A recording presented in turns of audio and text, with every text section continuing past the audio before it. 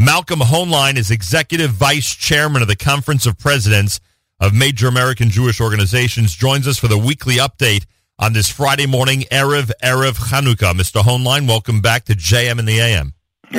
Good to be with you, especially as we look forward to the Hanukkah week. Oh, yeah, that's for sure. And not from a plane this week, from an actual chair in the studio. How do you like that? That's very impressive. I'm glad they let you out eventually. We upgraded.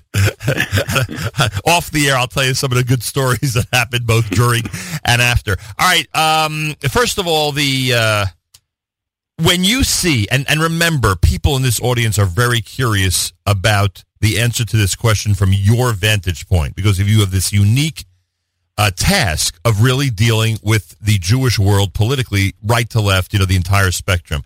When you see Jewish groups trying to block the nomination of an ambassador to Israel, what do you think? Well, I think that, we have a policy, a longstanding policy of not endorsing or opposing candidates for any position.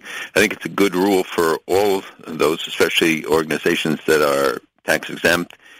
People can express views about or concerns, but I think, number one, to give them a chance to have the hearing, and all of these issues can be raised, or any issue can be raised. The fact that he's close to the president should be seen as an asset because he will have easier access.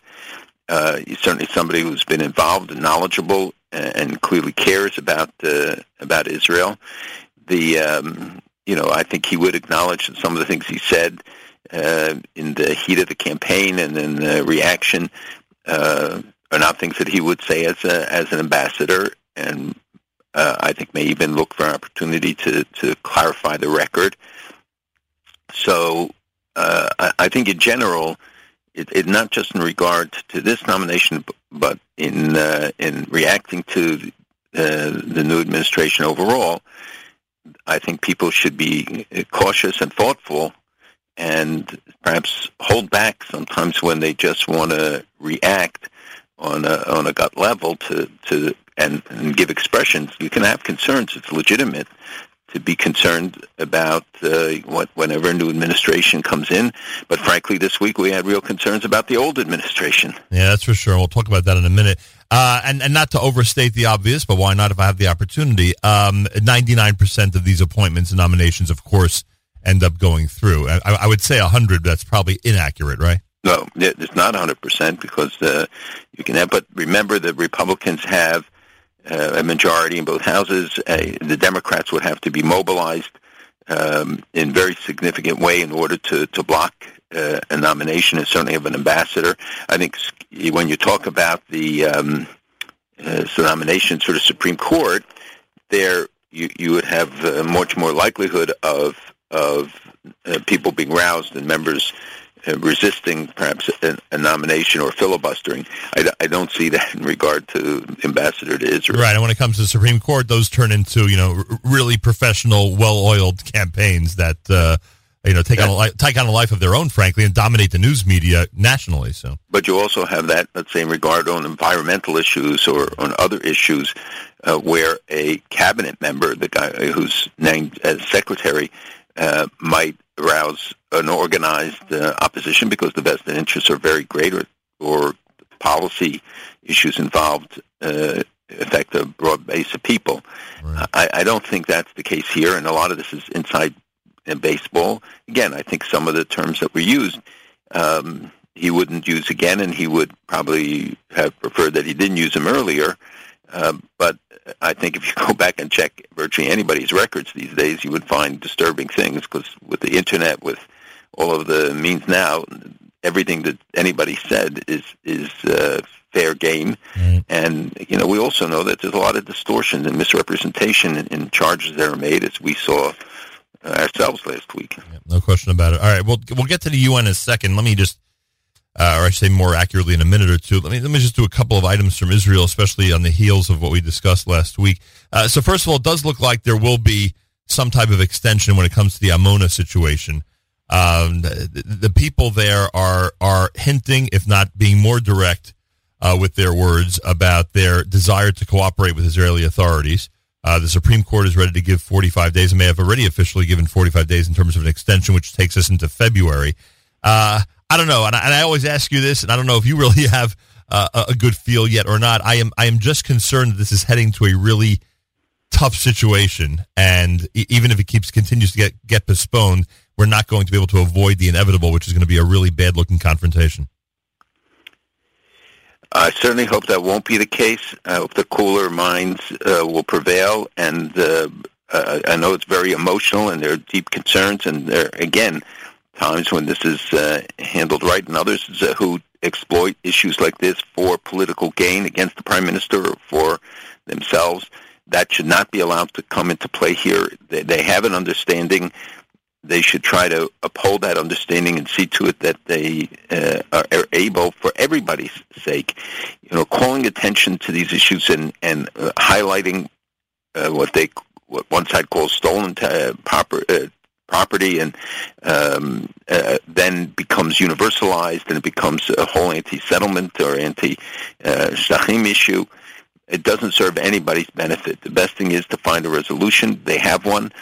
I think the rule of law does have to be upheld in Israel, and concern for the well-being of the people at the same time. So the resolution was accepted, and I hope it can be implemented. All right, and one other thing before we get to the UN. I've been reading, I wouldn't say a lot, but certainly a couple of articles, that the PA reaction, if in fact there would be a real embassy move to Jerusalem, I'm referring, of course, to the U.S. Embassy to Jerusalem, that essentially they wouldn't care as much as we think they would. Do you believe that?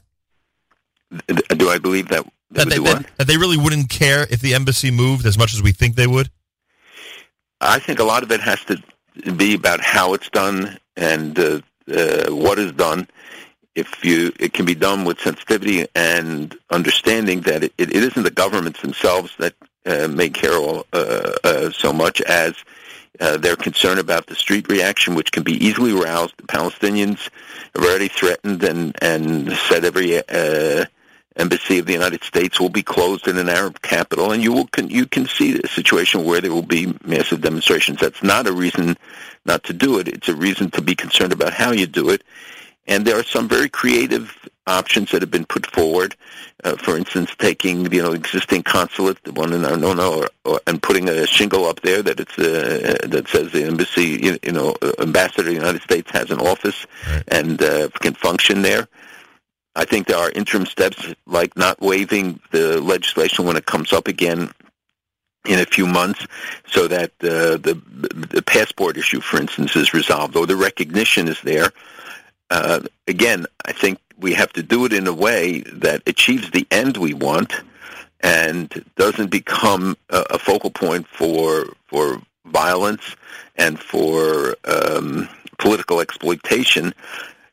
There is no reason why the embassy should not be in West Jerusalem. It should not be controversial. Everybody agrees that is Israel. And the fact that this has become enshrined in some way over the years, and that the idea of an embassy in West Jerusalem would be offensive, is really not acceptable. And the 1995 law passed by the United States Congress overwhelmingly, and which I hope will be renewed again in the near future, says clearly that United Jerusalem is the capital of Israel. This is where our embassy belongs, and you're not prejudging it if you do some of the things that some of the options that were put forward. See, I think it's important that we continue to bring it up in this segment, just to shore up that everyone should understand that as you just said, that this is where it belongs. There's no reason why it shouldn't belong there. Because I know we're heading toward, if it does accelerate, and it looks like the effort's going to happen, I'm sure we're heading toward this major debate in the media, and people might get confused as to whether Israel really should do it or not, whether it's a provocation or not. And I think it's important to remember these points that we bring up. Well, the conclusion is there that it's a provocation. Right. I again believe that less headlines, more action is appropriate, and then the people domestically take it on, as they do in Israel with almost every issue, becomes a domestic political issue, right, even though they don't think about the ramifications sometimes outside of Israel or for Israel's position. You also have to look at what are your priorities. If all the energy goes into this and to, right, fight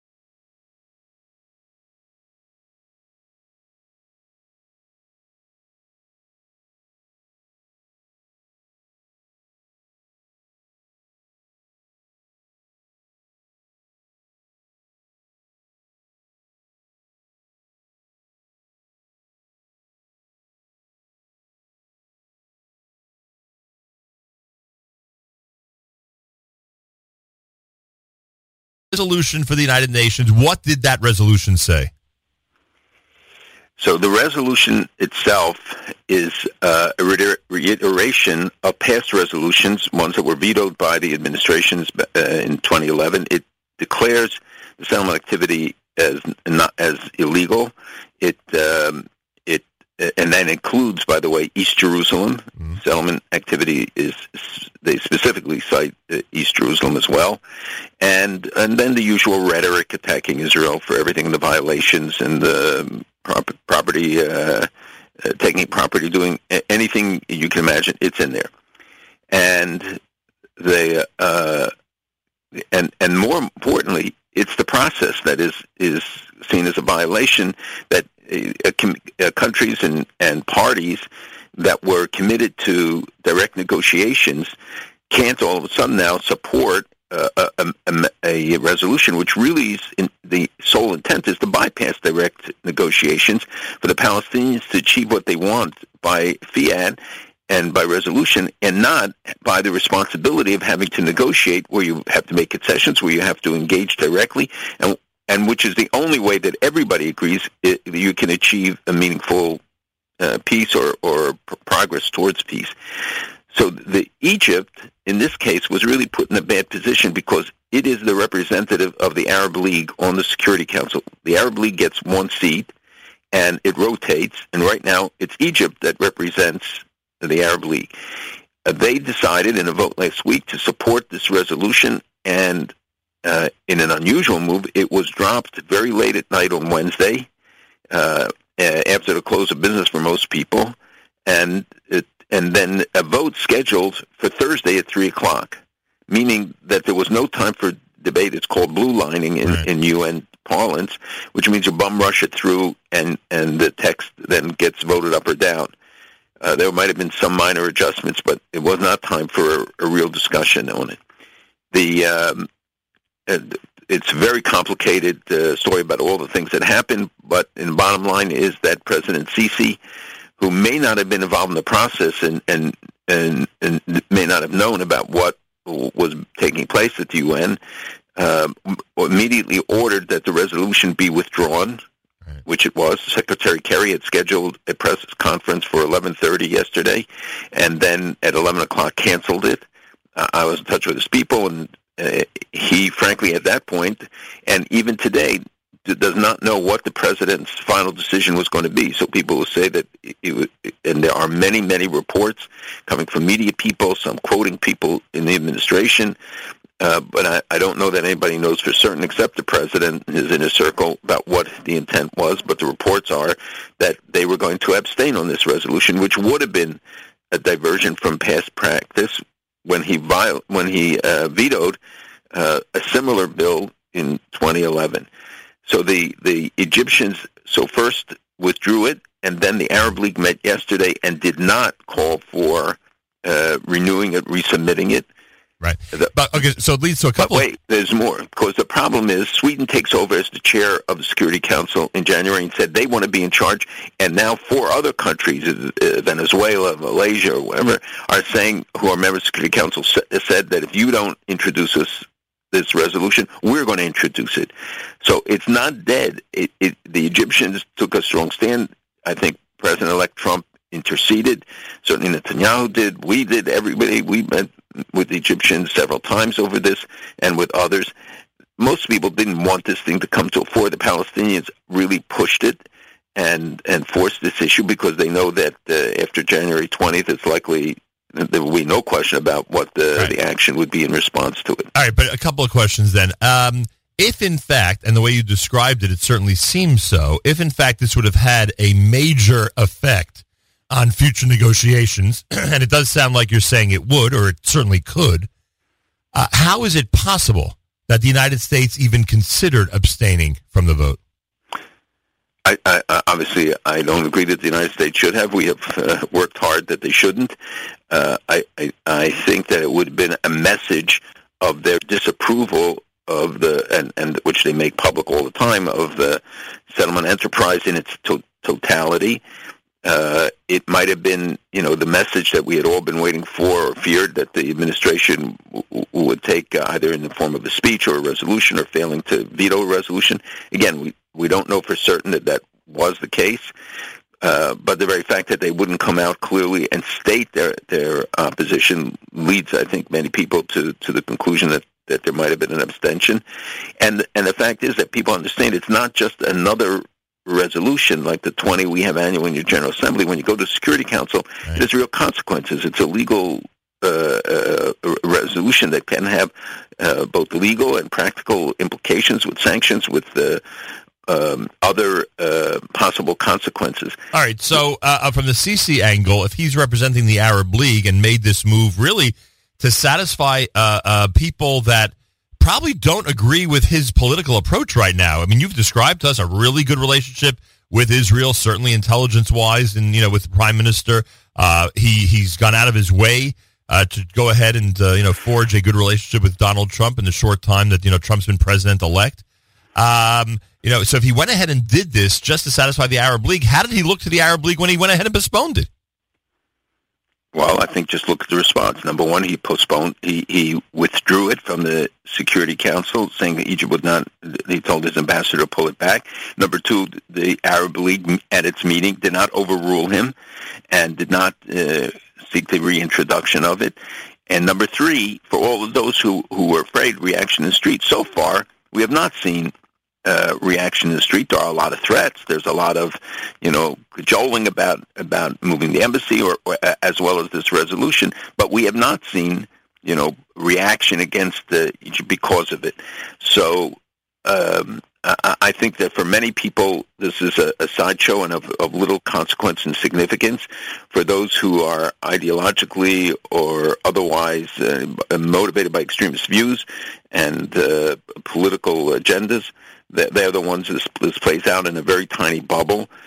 And again, I just people not say that it's over. It's not over. Right. We don't know until maybe January 19th that nothing will happen, and it could happen thereafter with a clear response. Just in your tenure, how many times has this happened? I'm thinking... Many. We worry about it every time. No, I understand. Administrations have vetoed overall, but not every time. No, but I'm asking how many times did a resolution like this on settlements in the last 49 and a half years actually get to the Security Council? Like 30 or 2? How many times did it actually happen that it even got there to this point? I can't give you an exact number, but I can tell you that there have been multiple occasions under different administrations where resolutions that touch on this or call for Israel to be sanctioned or because in response, and again, because some of the things are done publicly and because, there are provocative actions or deemed provocative, but it's Israel's presence there that is the provocation to most of these people. It's not because of a particular policy or action. They don't need an excuse to pass a resolution, whether in the World Health Organization or elsewhere. Right. The difference is that the Security Council is of a different magnitude and implication. And what does this tell us about President-elect Trump? And again, I'm not here to Hillary bash, especially after the election, but the reality is that if we were concerned about what a lame duck president might do in terms of his opinion regarding settlements, if President-elect Trump was not in the position, do you think it really could have gone in that direction and we would have seen an abstention from the U.S. if that resolution would have continued? I believe that it's still possible, despite, regardless of President Trump. He doesn't have a vote. He doesn't have any say. He only can hold sway by calling, let's say, a President Sisi or giving an indication to others that you're going to end up on the wrong side of a new administration by your actions. But this can happen regardless. But a lot of times, and I don't know that Secretary Clinton would also, if she had been successful, would have opposed it as well, because no administration wants to begin with this burden. They don't want the Democratic Party, and I know this from Democratic senators with whom we spoke in May, they don't want to have this become the identity at a time when, the relationship of much of part of the Jewish community, certainly with the Democratic Party, is very strained in the assessment, and I don't know why President Obama would want to go out of office with his legacy. And it is a statement on many levels if in fact, as the parting shot, this becomes that this thing passes or is not vetoed and allowed to move ahead in the Security Council. Yeah, well, unless he wants it to be his legacy, who knows? Like you said, only he in his own head and his inner circle would have a clue as to what he really is thinking at this point. And may do yet. It's not, again, we may find out what he was going to do. I know there are a lot of media people who are saying it, but I haven't found anybody from who actually knows. But very credible people, very important leader last night told me that he had heard from people in Washington that what they were going to do. But I can tell you that Secretary Kerry, and I know this, I would say for a fact, but you never know that there are facts in Washington, did not know as of late yesterday what the president was going to tell him to do at the press conference that he canceled. Right. Understood. Not to minimize the enormity of an assassination, in and of itself, but from a political standpoint, how do we view the Russian ambassador's assassination in Turkey? And in terms of the political scene, how do we view that episode? Well, the reaction has actually been contained, and especially by Putin, who was very angry about it. And this is the first time I think a Russian ambassador in 100 years, or even more, maybe 200 years, was assassinated in this way. Political killings are not unusual; they happen, but coming within the context of Turkish-Russian relations. But so far, they don't seem to have acted against it. Both Turkey and Russia blamed terrorists for it. It is a sensitive, very sensitive issue. The reaction in Russia was very strong, and the statements that emerged, certainly those by the Kremlin, but at the same time they moved ahead with the three-way meeting of Turkey, Iran, and Russia on Syria, with no United States participation and no Assad participation, which tells you who today is calling the shots. So, who likely called for the assassination of the ambassador? Well, it could be, and so far it seems that this guy is it just did this. There are other things that are happening also in reaction to the Russians being so visible in Syria, even though their role is really secondary on a military level, aside from the fact that they got, and I heard they have no more than 36 planes operating in Syria and no ground troops, that they became the dominant voice, now being challenged and surpassed by Iran as the dominant voice, together with Hezbollah and its militias, and they are, I think, going to play an outsized role in the post-conflict Syria, if there is ever an end to the conflict, but certainly even today. So Russia is establishing its footprint. It's not going to get out of Syria when this is over. It is looking at other areas where it can impose itself and be a player. And the fact is that countries wanting to resolve issues in the Middle East are going to Moscow, not to Washington. And that may change now under the new administration. They look at what we saw this week, where Iran announced that they're going to start going from IR-1 centrifuges to IR-8. When the State Department put out a fact sheet at the time of the passage of the agreement, the Iran deal, they said that they will not be able to use IR-2468. These are the centrifuges. Just to get an understanding, the IR-8 is 20 times faster enriching uranium than the IR-1 that they were supposed to be using. So we see the constant violations. For 10 years, they were not supposed to be able to use the more advanced, although we gave them permission to do research on it, which we shouldn't have. So the deputy commanders of the army are making statements threatening other countries in the region, talking about the next steps in this drive for hegemony in the region. This is the Persian Empire view, as opposed to the Ottoman Empire view, which we hear coming from Turkey. There are clashes, there are inherent clashes, but right now there's a common interest in, for instance, Turkey in getting rid of the PKK off its borders. They're fighting together in some cities, and that they're still fighting against each other in others. I'd love to know who's responsible for alerting the administration in Washington when these violations are taking place. I would guess someone actually does. Sometimes it's you, I think. Sometimes nobody says anything. Sometimes it is, but they have people. There are enough people on the ground. There are no secrets about what's happening, and the outrageous lack of reaction and the indifference to the deaths of 500,000 people, to all of this, and yet what does the Security Council involve itself with? That silly resolution, this ridiculous resolution, but no resolution against Syria, no resolution against the massacres that are taking place, no resolutions about ISIS burning the Turkish soldiers alive or the taking of civilian hostages and the killings that are going on each day, conducted, and the war crimes being committed every day by each of these parties. And you have no trouble believing the numbers, correct? In the hundreds of thousands for sure. Oh, there's no doubt. No doubt about it. But there are millions and millions of displaced, and just look at what happened in Aleppo, and the fact that the government has reasserted control, although they did lose Palmyra. But it's not the Syrian army it's taking over. It's Hezbollah. It's the Iranian-backed militias. They're doing a population exchange. They're removing these Sunnis and putting in Shiite families from Iraq, from Afghanistan, from other places. I mean, you're seeing massive changes to which almost no reaction. Is there anybody screaming about this at the UN? Is there any country taking on this cause? I can't say that. Well, I mean, people have spoken about it. The United States ambassador, others have talked about the horrific things that are going on, but you don't see any action. You don't see any. You see the criticisms that are leveled against people when you look at virtually every place in the Middle East. There's no country that today isn't facing a challenge, an existential challenge from inside or outside. Egypt is fighting in the Sinai against ISIS. We see that Hamas is, again, allowing them to treat to bring their wounded soldiers, but also to have it as a transfer point for weapons to them. The Muslim Brotherhood is in a sort of state of recovery, and we saw it with the attack on the Coptic church in Egypt. And on the Egyptian policemen, even though ISIS made late claim, but the belief is that it's the Muslim Brotherhood.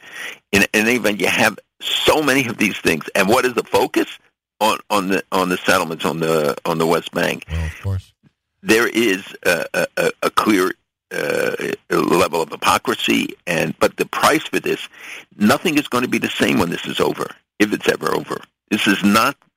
It is not going to go back to status quo ante, and the changes that are going to continue to happen because this revolution is in its early stages, and we saw it again in Yemen this week. We've seen it in other places where the forces are at play. This is a really serious thing, and that's why you cannot show weakness. Palestinians, as Khalid Abu Toman said, they see it as concessions as a sign of weakness. They see that every time that they can get away without with the incitement and with paying for the terrorists and all of that, and still get away with it. The price is being paid everywhere. When France deploys 10,000 troops within the country now, 10,000 additional troops, have their army inside the country trying to protect institutions, and it's true across Europe. We saw this horrific attack in Berlin. You know, these things are not unrelated, and we know who's behind a lot of it. So it is almost unbelievable, and it's, if I sound frustrated, it's because it is very frustrating to see that the level of denial, the misplaced attention and focus, and the tragedies, the human tragedies that are taking place. You know, there was a study done that most Arabs in Israel want to integrate into Israeli society. 23% of Israeli doctors are Arabs. 46% of Israeli pharmacists. 73% see Israeli as part of their identity. They don't want it to be necessarily a Jewish state, but look at where the most stable Arab population would be. There are almost 600 Arab teachers in Jewish schools and 60 Jewish teachers in Arab schools. Nobody will ever say anything about that. Nobody talks about the treatment of Syrians in Israel, while the rest of the Arab world, let alone the world as large, is indifferent to the suffering Syrians, and then they put pressure that Israel should take more refugees, and Israel is looking at how they can provide more assistance. I'm sure you saw the numbers in terms of how many thousands Israel has treated from Syria over the last year. I have been there. I went to the border. I actually saw it take place. I saw young Israelis, how soldiers, they risk their lives. They go in and help bring out these kids who are wounded or adults who are wounded. I saw it there, and the numbers in the thousands. It's not a small thing, and it's every single day virtually that more of them come and people are treated. And they can't publicize, they can't show it, but they certainly can go to the hospitals, and you can see the people, they're there. And as you said, it only becomes a subject for more condemnation. And I was going to ask you on the other issue about the ISIS responsibility for the attack in Berlin. And by the way, I think President-elect Trump actually said it before they took responsibility for it, which I thought was pretty gutsy. But I guess these days to some people it's just obvious. And I was going to ask you why Berlin, but I guess you essentially answered the question that it's essentially everywhere. It could be Berlin or it could be anywhere else, whether it's Europe. You remember the bus, the truck driver who did the same thing in Paris and in France, and you've seen it elsewhere. Yeah. It's happening. And we don't know all the things that are prevented, both here and in other countries. Hanukkah begins tomorrow night. The few were able to prevail over the many, and in many cases, it seems that we're getting a repeat of that, thousands of years later. What are your thoughts as we enter this holiday of Hanukkah? It's hard to get into the spirit, but we have to, and we have to teach the real lessons of Hanukkah, which are not the presents. They're nice, but that's not the essence of Hanukkah. It's the few overcoming the many, indeed, and of course the vial of oil, but look at what the discoveries that were announced just in the last couple of days. They found a coin in the city of David, by chance, that had the picture of Antiochus IV Epiphanes, who was the Antiochus of the story of the Maccabees, with his picture on it, and on the back a goddess. Then, and this was a penny coin, and it might have been from the salary of a soldier that was enlisted to fight against the siege on Jerusalem. And then they found a fragment of a chalk bowl, and Jews used chalk bowls because they were they didn't become impure in the same way, so they were for ritual purposes. And it had in Hebrew the name Hyrcanus. In block letters. He was the ruler 2,100 years ago. This was from the story of the Hashmonaim, from the story of the Maccabees. And this bowl, there were two Jewish kings named Hyrcanus, and supposedly there was a Greek name that they adopted. Others say, no, it comes from a city that they descended from. But here in this little postage stamp place at the city of David at Ir David, with these excavations yielding all the time, but especially to see these things now, when people may not believe, or people think that things, we have so much false news now that people ascribe it to everything.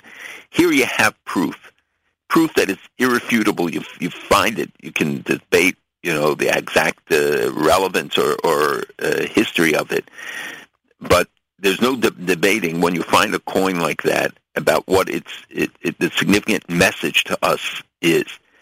And that is, when we look back, we remember the stories. You saw the courage, you saw the heroism, and even if the ultimate outcome wasn't what we wanted, they showed that when they stood up, Mila Shem Eli, that they were able to overcome. It was the few, as always, the pure over the impure.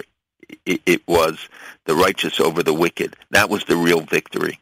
And today, in this world where we see so much evil, and we see so many people manipulating the situations, fake news, even in the Jewish media, having fallen victim to it, where people are taking the news and editorializing in the news, and that truth becomes a rare commodity too often, that we look back to be reminded. And those who have doubts about standing up at the right time and having the courage to pursue your beliefs, that's the message. It certainly is. We'll spend Hanukkah and Rosh Chodesh together. Malcolm Hoenlein will join us 1 week from today for the next installment of the weekly update. I take this opportunity to wish you a very happy and wonderful Hanukkah and have a wonderful Shabbos as well. And you too, good Shabbos, and to everybody, really a wonderful Hanukkah, and may we all hear only good news. Amen. And Malcolm Hoenlein is Executive Vice Chairman of the Conference of Presidents of Major American Jewish Organizations, joins us Fridays for the weekly update here at JM in the AM. This